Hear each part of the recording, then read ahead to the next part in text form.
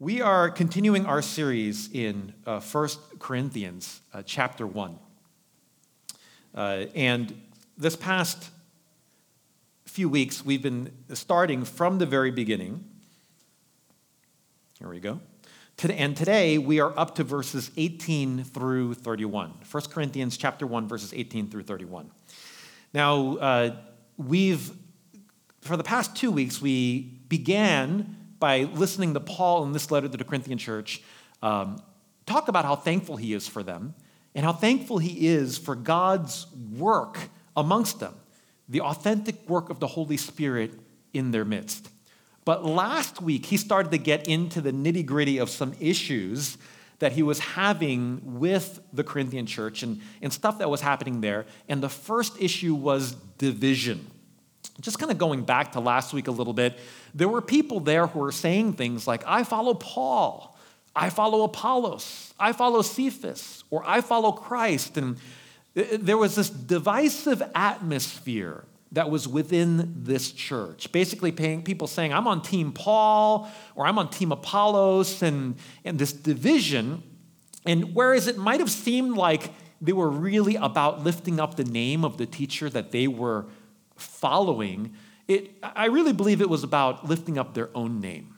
By saying, I associate with Paul, it said something about themselves. Oh, I'm like Paul. Or I associate with Apollos, so I am like Apollos. It really became about themselves. And I talked about how the cure for that is lifting up the name of Jesus. Really being about the name of Jesus, the one who was crucified for us and the one in whose name we are baptized. And I ended last week on verse 17, and I kind of glossed over it because verse 17 really leads into the topic of today, verses 18 through 31. So let me touch upon this again. In verse 17, Paul said this, "For Christ did not send me to baptize, but to preach the gospel, and not with words of eloquent wisdom, lest the cross of Christ be emptied of its power." Now, the reason Paul particularly brings up eloquent wisdom is because of what was happening there. You know, some people were following Paul, but those who were following Apollos were particularly impressed with how eloquent he was. And they actually didn't think Paul was that great of a speaker, that great of a communicator. So there were divisions based upon these things, upon worldly sophistry or eloquence. And so Paul dives into that today in the rest of chapter 1. So let's look here at verses 18 through 25, and I'll talk for a while, and then we'll look at the rest of the chapter. It says this, "For the word of the cross is folly to those who are perishing, but to us who are being saved, it is the power of God.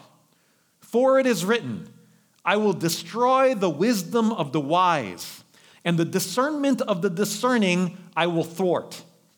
Where is the one who is wise? Where is the scribe? Where is the debater of this age? Has not God made foolish the wisdom of the world? For since in the wisdom of God, the world did not know God through wisdom, it pleased God through the folly of what we preach to save those who believe. For Jews demand signs and Greeks seek wisdom, but we preach Christ crucified, a stumbling block to Jews and folly to Gentiles. But to those who are called, both Jews and Greeks, Christ, the power of God and the wisdom of God. For the foolishness of God is wiser than men, and the weakness of God is stronger than men." The title of this message today is "A Foolish Message from Foolish Messengers." A foolish message from foolish messengers. Here, Paul talks about the response that the world will have to the message of the gospel. And there are two responses that he talks about. First, that of the Jews, and second, that of the Greeks. He says for the Jews, they will demand signs and power, and the message of the cross to them is a stumbling block. It's in the Greek word there, it's scandalon, like where we get the word scandalous. In other words, it's offensive. It's offensive. For the Greeks, however, the message of the cross is folly. In other words, it is foolishness. And Paul's saying this is how the world will view the Christian message. They will view it as either foolish or weak or maybe even both. This is how the Corinthians were judging Paul, actually. Because later on, if you go to 2 Corinthians chapter 10, verse 10, the next letter after this, things haven't changed too much, actually. Paul says that people there were saying this about him. His letters are weighty and strong, but his bodily presence is weak and his speech of no account. He came with a message of weakness and that lacked eloquence and wisdom, according to them. The same things that he's talking about here. Paul is saying, Corinthians, the way that you're judging me and the message that I'm bringing, and you're saying, well, he looks weak. He doesn't really talk real good. He's not very eloquent like Apollos. He's saying the way that you're judging me and the message that I'm bringing is actually the same way that the world judges the gospel. The world looks at it and says that it is foolishness, it's not eloquent, and it is also weak. Brothers and sisters, what do we do in the face of this type of judgment from the world? Paul says, be careful in verse 17. If we play by the rules of the world, if we try to make the gospel message eloquent like what the world wants or powerful like what the world wants, we risk emptying it of its power. Did you know that in the way that we preach the gospel to other people, that we share the message of Jesus Christ, we can do it in such a way where we actually empty it of power? We can actually do it in a way where we empty it of power in how we present the gospel to other people. Brothers and sisters, I don't know about you, but I don't want to present the gospel that way. I don't want to present it in a way where it's emptied of power. I want to present it in a way where it is filled with the power of the Holy Spirit. So, what do we have to be careful of? Of what the Jews demand and of what the Greeks demand. First, let's look at the Greeks here for a moment. Paul says that for the Greeks, they look at the message of the gospel and they say it's folly, it's foolishness. You can translate that Greek word there, moria, as ridiculous thought. The Greeks will hear the gospel, this message about God who came and died for us because we were bad, sinful people, and then he rose from the dead again. They're going to listen to that and say that that's a ridiculous idea. That's totally foolish. That's a ridiculous thought.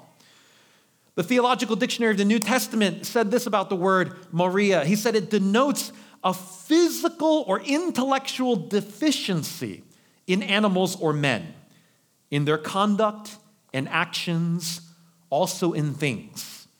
The word can refer to physical sloth or dullness, but its main reference is to the intellectual life. Brothers and sisters, what Paul is saying is, in this world, when we preach the message of Jesus to other people, they're going to say that's stupid. Man, that is so ridiculous. Do you actually believe that in the 21st century, in this day and age, in this educated world that we live in? Look at how far we've progressed over the past 1,000 years, 2,000 years, and you believe in that ridiculous thing? Come on. Are you serious? That's what Paul is saying the world will say. And I think for many of us that may feel familiar, particularly in this environment that we find ourselves in this day. So what do we do? How does Paul respond to this? Remember, Paul was operating in a Greek Hellenistic environment. Rome was in charge, but the culture of Greece was still dominant. It was a Hellenistic environment. Paul, if you remember from Acts chapter 17, went to preach the gospel in Athens. Athens at this time was still the epicenter of Western culture and thought, not Rome. Rome was the center of power, but Athens was a center of culture. That's where people went if they wanted to learn and philosophize. That's where the trendsetters and the culture makers were in that time. They were in Athens. And Paul was preaching the gospel at the Areopagus, if you remember from Acts 17. And the Areopagus was a very distinguished, important, reputable institution back then. It was basically the place where the people sat around and they were the tastemakers who decided about new ideas. Were they to be accepted? Were they to be rejected? They were the trendsetters. They were the culture makers of that time. That's where Paul was preaching the gospel. He preached the gospel there to the Stoics. The Stoics were in full effect at this time. F.F. Bruce, he describes the Stoics in this way. They claimed the Cypriot Zeno as their founder, and they were called Stoics because they met in the Stoa Poikili, the painted colonnade in the Agora, where he habitually taught in Athens. Their system aimed at living consistently with nature, and in practice, they laid great emphasis on the primacy of the rational faculty in humanity and on individual self-sufficiency. In theology, they were essentially pantheistic, God being regarded as the world soul. I don't know about you, but that sounds like you could take that and put it in modern day America right now, and it feels like things haven't changed all that much. Or the Epicureans, another school that was there.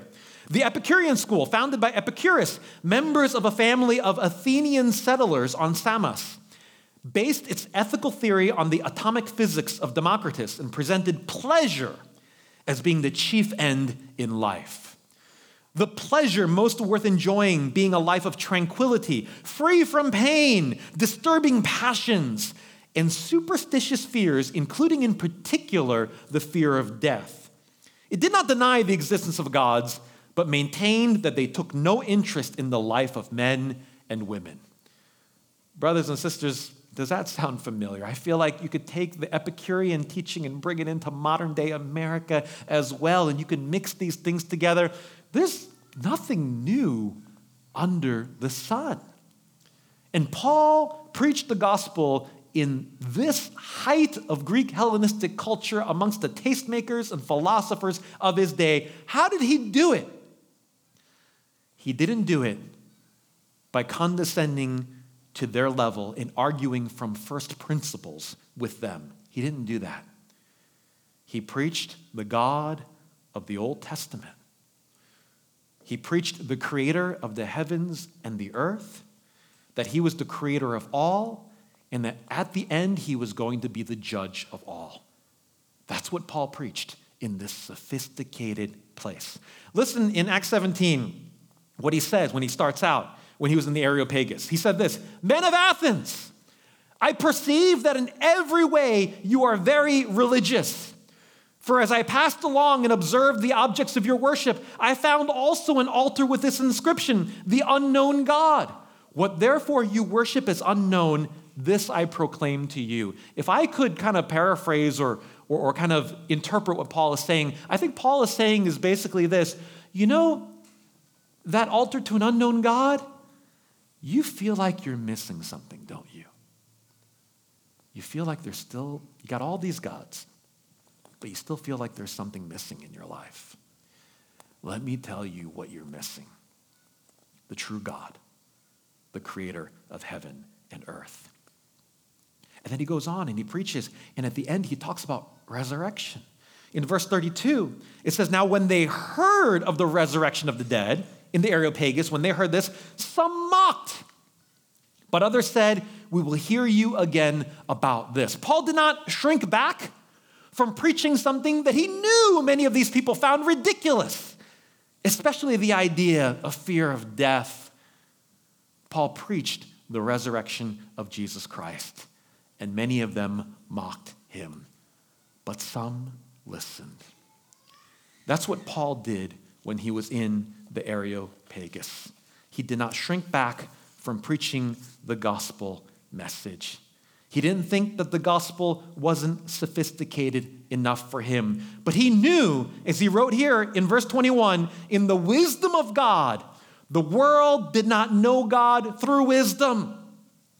All the wisdom of Western society was concentrated in its purest form in Athens at that time. The smartest, most philosophical people, the home of Socrates and Aristotle, Zeno, Epicurus, all of these people. But in all of their wisdom, they did not know God. They did not know him. Paul understood this.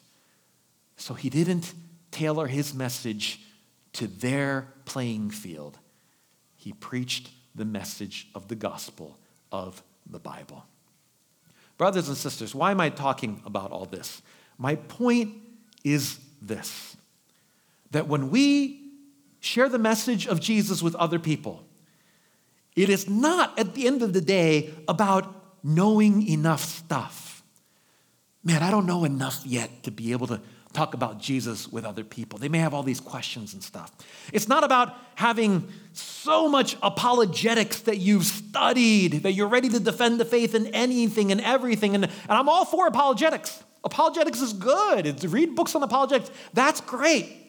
That's not, at the end of the day, what it's about. What I believe at the end of the day it is about is, this is the more pertinent question. Are we willing to accept that the message we preach is going to be seen as foolishness by the majority of people in this world? Have we accepted that reality? That's just the bottom line.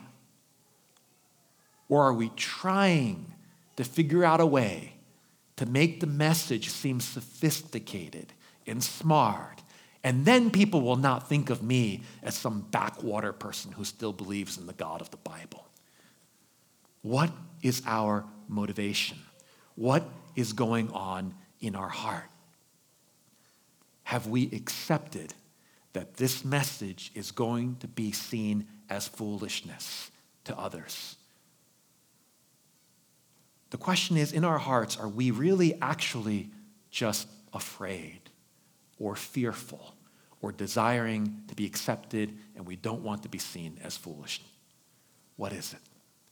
Is that what is actually going on?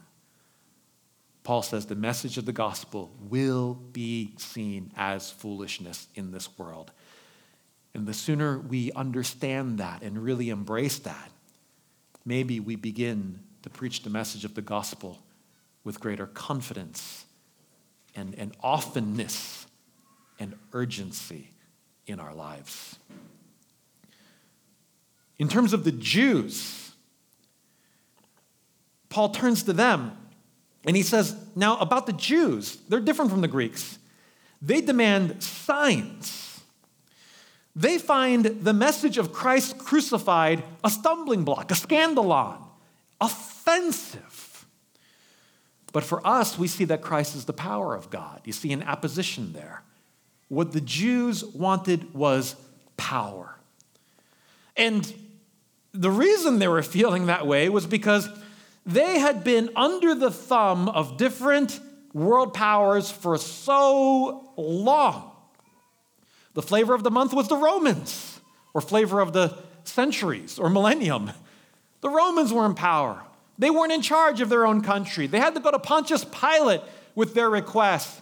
They were tired of this. They didn't want it. They wanted self-sovereignty. Before the Romans, it was the Greek Empire. Before the Greeks, there were the Babylonians and the Assyrians, and one nation after another, one after another. And for them, they just wanted power. We want to be able to rule ourselves. This is why, even after Jesus was resurrected, his disciples, still in this kind of mindset, came to Jesus and said, Lord, will you at this time restore the kingdom to Israel? In other words, are you going to do it now, Jesus? Is it now the time where you give us power and military might and miracles so that our Gentile oppressors will finally come and bow the knee to us? Of course, Jesus, you're the king, but to us as a people, to Israel as the center. Is it time? That's what they desired. And brothers and sisters, and I think the way that this applies to us, and the question, the temptation that I think that we can face is that we can preach a gospel at times or be tempted to preach one that says, if you believe this message of Jesus, your life will get better. Just like what the Jews wanted out of their Messiah. Get rid of the Roman rule, make our life, we can rule ourselves, we're not going to be oppressed anymore, make our lives better, Jesus. And if we're not careful, I think we can preach the same gospel message to other people in hopes that they would believe. If you believe in Jesus, he will make your life better. An extreme version of this is the prosperity gospel that is unfortunately preached in many churches, if the gospel is still purely in those churches, if it's still there, I mean. A prosperity gospel that says, if you believe in Jesus, then you know what? If God is with you, you shouldn't get sick. You just need to have faith. God will fatten your bank account because he wants you to be prosperous and wealthy. He wants you to have all of these things. Life is meant to be good if you are a child of God in money, in health, in all of those things. It's a prosperity gospel message. It says life is going to get better if you believe in Jesus. Maybe we don't preach a prosperity gospel message to that extreme, but maybe unknowingly we say to somebody naively, if you trust in Jesus, hey, I know you got a lot of problems in your life right now. I know you're lonely. I know, man, life has been tough for you, but if you believe in Jesus like me, life is going to get better for you. Do we preach that message? Now, don't get me wrong, that is true in the deepest sense. Your life will get unimaginably better. You will be taken from the kingdom of darkness and put in the kingdom of light. Your sins that separated from you from God will be forgiven. The Holy Spirit will fill you so that you have the power to have a changed heart and to be able to walk with God and live a life of purpose, serving God and worshiping God. Everything changes. Life gets so much better in the truest sense, but not in the worldly sense, not in what the world is looking for. In fact, the gospel message is the message of the crucified Jesus, where he says, if you want to follow me, take up your cross and follow me. Jesus says that the message of the gospel is that you believe in him and are forgiven, but now you follow me and get prepared for a life that is difficult in this world, that is filled with persecution. It is the way of the cross. As Jesus said, no servant is above his master. If they persecuted me, they will persecute you. There was a target on my back. There will be a target on your back because the forces of evil in this world and Satan doesn't like you if you are a Christian. That is the normal Christian life.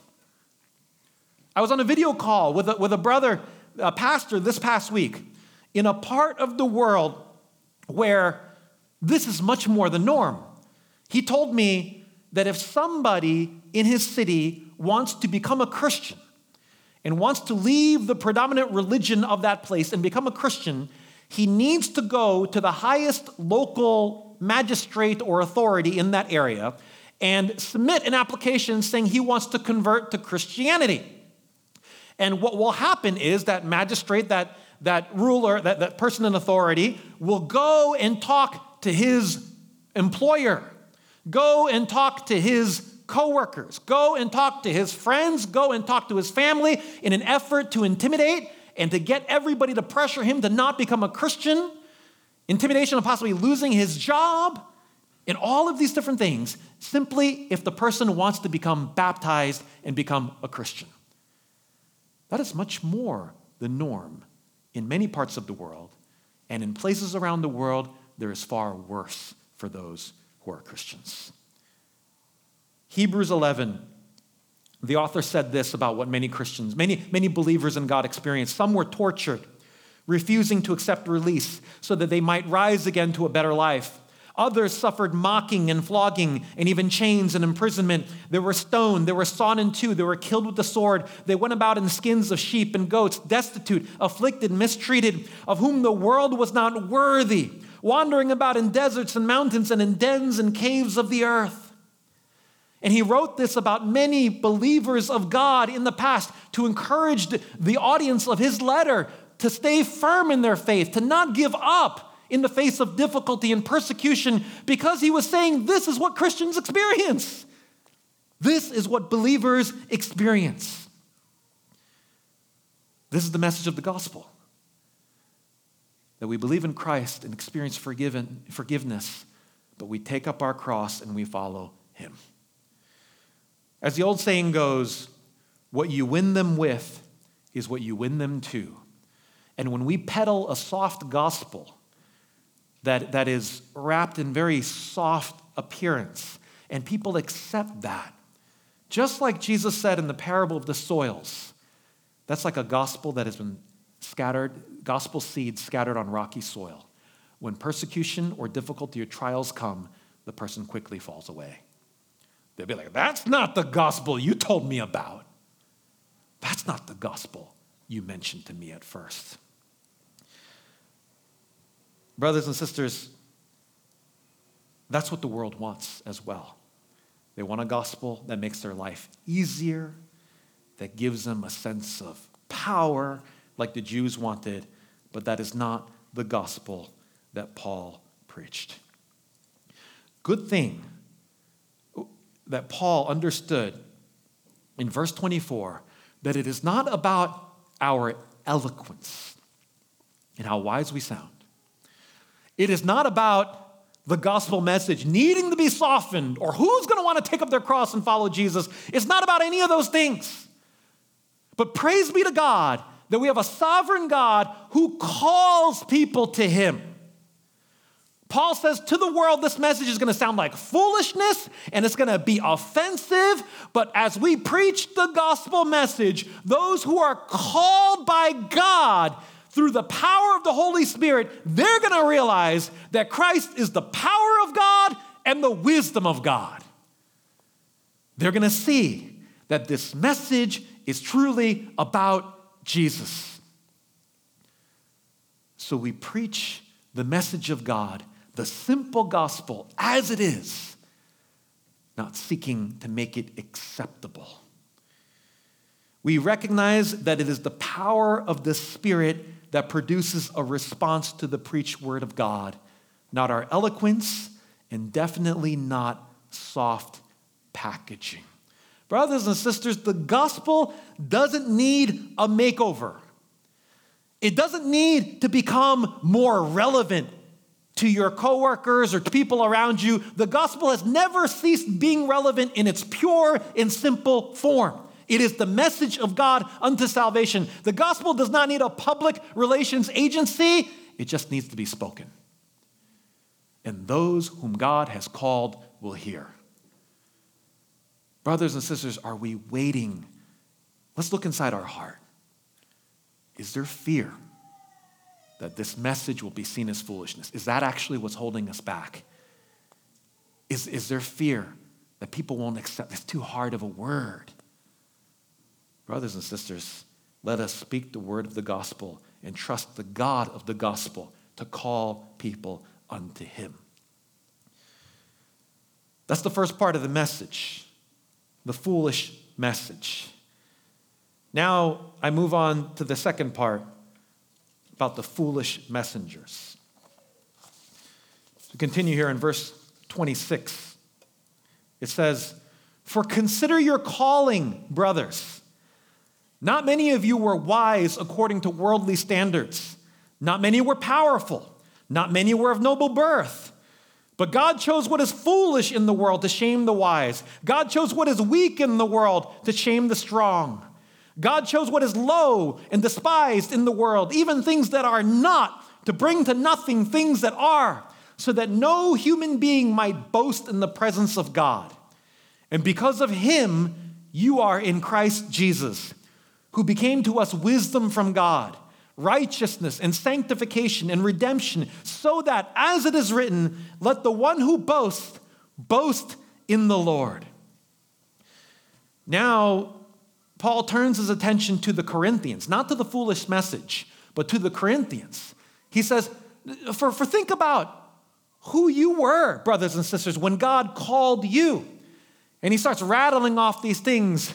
For you weren't wise, You weren't rich. You weren't powerful. You weren't somebody. Can you imagine like if I were the Corinthians, I'd be like, whoa, okay, all right, Paul, take it easy. All right, I get the idea. You were a nobody. You're the scum of the earth. You had bad breath. I was like, oh, okay, Paul, okay. But Paul he's pointing out something in the Corinthian demographic here. And apparently these people were not the upper crust of society. They were not the people who had the exclusive memberships to the exclusive clubs. They were not the influencers. They were not those people. They were just regular workers and laborers and a whole mixed crowd of people. They were not the popular or the powerful people. They were the low people in society. That's who most of them were. But Paul repeats the word God chose 3 times. God chose, God chose, God chose. The lowly, the despised, the weak, the foolish. That is who God intentionally chose to be on his team, to be in the kingdom of God, to be his people, to be his messengers. Those are the types of people that God chose. It wasn't by accident. When I was young, I loved playing kickball. I loved playing dodgeball. I hated the draft before the game because I would always get picked last or near the very end. That was me. I hated that. I loved the game. I hated the draft and being picked last. And I was picked last rightly because I was not the most athletic guy in my youth, understandably, but it hurt. It meant that I wasn't very good and they probably didn't want me on the team. That's why I excelled in board games and strategy games later on. I found my thing. But Paul is saying God chose you not because you were last on the list and there was nobody else. And the rich were already taken, the powerful were already taken. God intentionally chose the foolish, the weak, and the poor and the powerless in society to be his people. God chose the B team. Why? So that no one would boast in the presence of God. What does that mean? What Paul is saying is God intentionally chooses the weak so that when he does amazing things through the weak, people will look at the weak and say, it couldn't have been you that did that. It must have been God. Like, if I ran up in kickball and I kicked it and flew over the yard fence or something, people would say, I believe in God, right? If that happened, something like that. Paul's saying that when God wants it so that when you do something amazing for the Lord, people will say that it must have been God that did that because it couldn't have been you. And they will say that God is real and they will give glory to God. This is how God works throughout history. Think about when God chose the nation of Israel. He specifically pointed out in Deuteronomy 7:7, he said, don't think I chose you because you were the greatest and most powerful nation. You had so many people. He said, in fact, you were the least of all the nations. You were in slavery in Egypt. And I pulled you out. You were an oppressed people. Don't think I chose you because you were so great. God chose David to be the greatest king of Israel. David, who was out in the field when Samuel came to anoint the next king of Israel because the dad, Jesse, said, it's going to be one of my sons. Let's bring in the other 6. It can't be David. He's a runt. Somebody's got to stay with the sheep. It can't be him. David, you stay out there. It's going to be one of your brothers. God chose David. When Jesus came, he chose the fishermen, the poor and uneducated fishermen. He chose the tax collectors. These are the people he chose to be his disciples. These are the people God chooses so that he is the one who receives the glory at the end through what we do. You ever wonder why in The Lord of the Rings and The Hobbit, J.R.R. Tolkien chooses hobbits to be the heroes of his movies? I love Tolkien's books, right? The Hobbit was the first real book I read. Before that, it was comics. Then I read The Hobbit. I loved it. Then I read the Lord of the Rings. It's amazing books. But, J.R.R. Tolkien, they say, was the one who led C.S. Lewis to Christ. And Tolkien himself, in his writings, there were so many parallels to Christianity in his writings. I believe, and many people have written on this, that the reason that he chose hobbits to be the ones that would carry the ring of power into the heart of Mordor and to destroy it in Mount Mordor and to rid the land of the dark Lord Sauron and to be the heroes. Why would you choose them? They were short. They had big feet. They couldn't fight well. Why not Legolas? Remember Legolas? I remember the girls would always swoon over Legolas. I was like, come on, what's the deal with this guy, right? I was like kind of jealous, I guess. But Aragorn, right? The swashbuckling guy. Or Gandalf, the mighty magician. And why not them? Why the hobbits? Because I believe he was a Christian parallel there. God chooses the weak. God chooses those who do not have strength. God chooses people with big feet. So if you've got big feet, you're in luck. God chooses people like this to accomplish his will.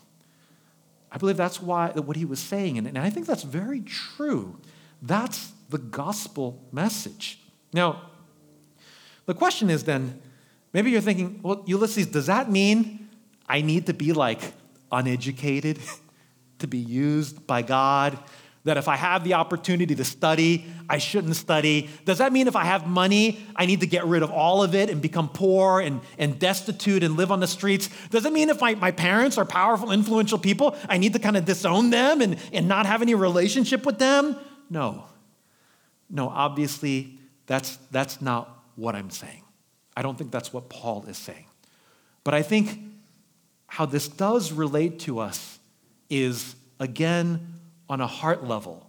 And I ask this question, and I think this is how this can apply to us. What is it that motivates you day to day in what you do? In the time and the energy that you spend in your life on your job or career, your pursuits, or whatever it is you're doing. What motivates you behind that? Is it to be somebody? To be seen and recognized by this world, to be applauded and praised in some way as somebody? Are you doing things to look for something that you can boast in? Man, I need something. Is that what's going on in our heart? Is that what happens? We're just looking for something to boast in. Like I want to be able to boast in the school that I went to as a source of pride because I went to that school. Are we looking to boast in the job that I got and the title that I have that says that I'm somebody? Are we looking to boast in the amount of money that you make or the house that you bought or the car that you can drive? Are you looking to boast in how many books you've read and how intellectual you are and how much you've kept up with these things and know so much? Are you looking to boast in having a trophy wife or a trophy husband? Are you looking to boast in those things? And then as we get older and if you have kids and we just shift those same things onto our kids, we look to boast at how smart our kids are and boast in what college they got into and boast in the jobs that they got and how successful they are and so on and so on and so on until it's our grandkids' turn. Brothers and sisters, is that what drives so much of what you are pouring your life into right now? You're looking to have something to boast in. The scary thing about that is, brothers and sisters, is that you could be working so hard for success and recognition in this world that you work yourself out of usefulness in the kingdom of God. Because God looks at you and he says, well done, you're very accomplished in this world. I can't use you because you're looking to boast in yourself. That's what you've been about. We could do it through our job. We could do it through the ministry as I struggle with making ministry something I boast in. We could do it through our children. We could do it through so many things.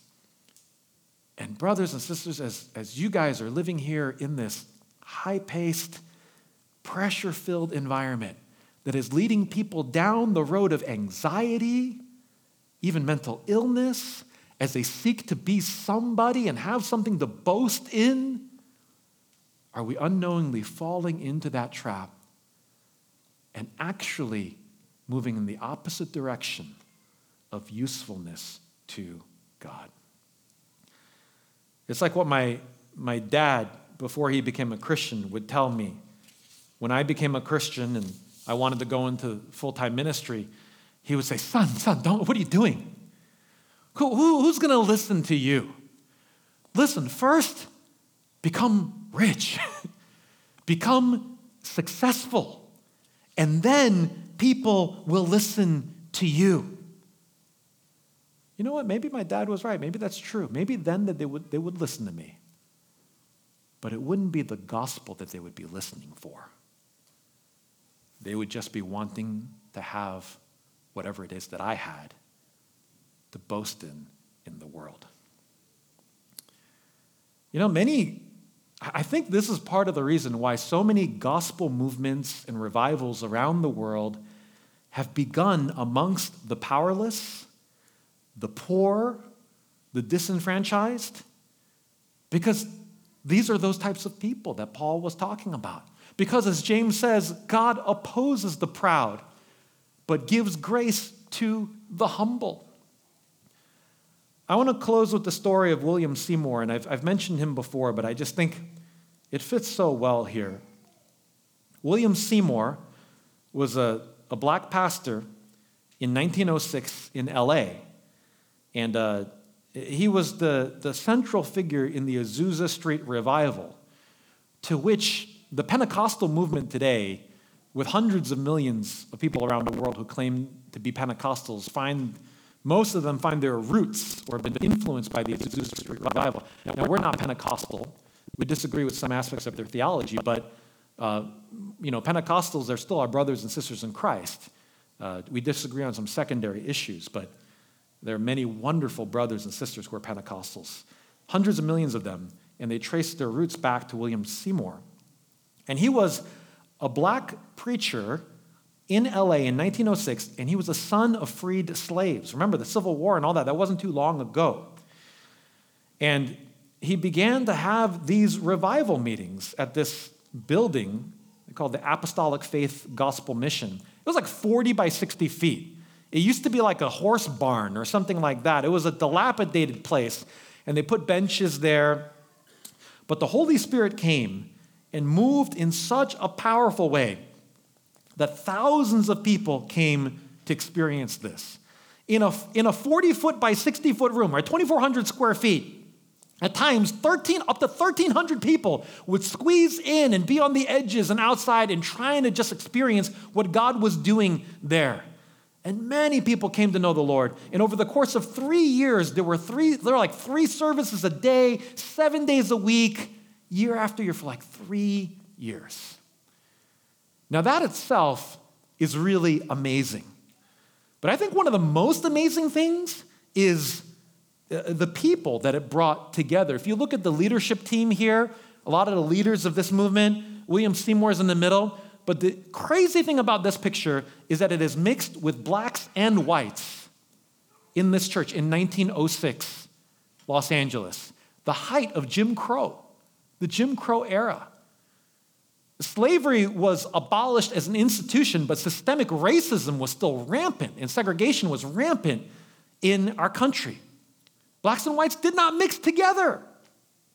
But here was a church where not only did they mix together, but a black man was their pastor. A guy named Frank Bartleman wrote a lot about what was happening in this time when he was there witnessing things. And he said, the color line was washed away in the blood of Jesus. Vincent Sinan, dean of the School of Divinity at Regent University in Virginia Beach, who researched this a lot, said that it was purely miraculous that white men were under the authority of William Seymour during this time. And she said, from that day on, I would say that Pentecostalism has had more crossing of ethnic boundaries than any movement in the world in Christianity. Not only that, William Seymour also, to top all things off, he only had one eye. He had one eye. He was disabled. This was the man leading the ministry. A local newspaper wrote about it in a very critical way, actually. This local newspaper said this about the Azusa Street Revival. It said, they claim to be filled with the Spirit. They have a one-eyed, illiterate Negro, you can see how racist the paper was, Negro as their preacher who stays on his knees much of the time with his head hidden between the wooden milk crates. He doesn't talk very much, but at times he can be heard shouting, "Repent!" And he's supposed to be running the thing. Frank Bartleman, again, about the whole wood crates thing, he wrote this. He said, Brother Seymour generally sat behind two empty shoe boxes. I guess these were big crates, one on top of the other. He usually kept his head inside the top one during the meeting in prayer. There was no pride there. I've heard it said that the reason William Seymour did this, that he hid behind boxes praying with his head inside a crate, was because he was so fearful that this movement, that what God was doing would be attributed to him instead of God, that he did what he could to hide himself and keep himself out of the limelight. A one-eyed, illiterate black man who was the son of freed slaves in Jim Crow era, Los Angeles, led a church of whites, blacks, and also even Hispanics and Asians that came, that influenced hundreds of millions of Pentecostals in this world. That man would hide behind crates to seek to give the glory to God and not himself. I think this is an example of what Paul is talking about, where God is seeking, he chooses people that will boast not in themselves, but that will boast in God. Brothers and sisters, my questions for you today are simply this. Would we heart level stuff today? Are we saying that I'm not ready to talk about Jesus because we think we don't know enough, or I need to learn more, or are we watering it down, the message of the gospel? But really, is it because we're afraid? Because we're scared? Paul says it is a message of foolishness to this world. We are proclaiming a foolish message, and that will never, ever change. It doesn't matter what degree you have, what job you have, how well learned you are. We preach a foolish message to this world. But when God calls, people will come. And the heart question of what are you seeking in this world? Are you seeking to be somebody right now? Brothers and sisters, when we come to a place where we can say, God, I'm done making my life about being somebody. I'm okay with being a nobody. I'm content with that because all I want, God, is I want you to be exalted through my life. The freedom that comes, the power that comes as God says, there is a humble servant that I can use for the glory of my name.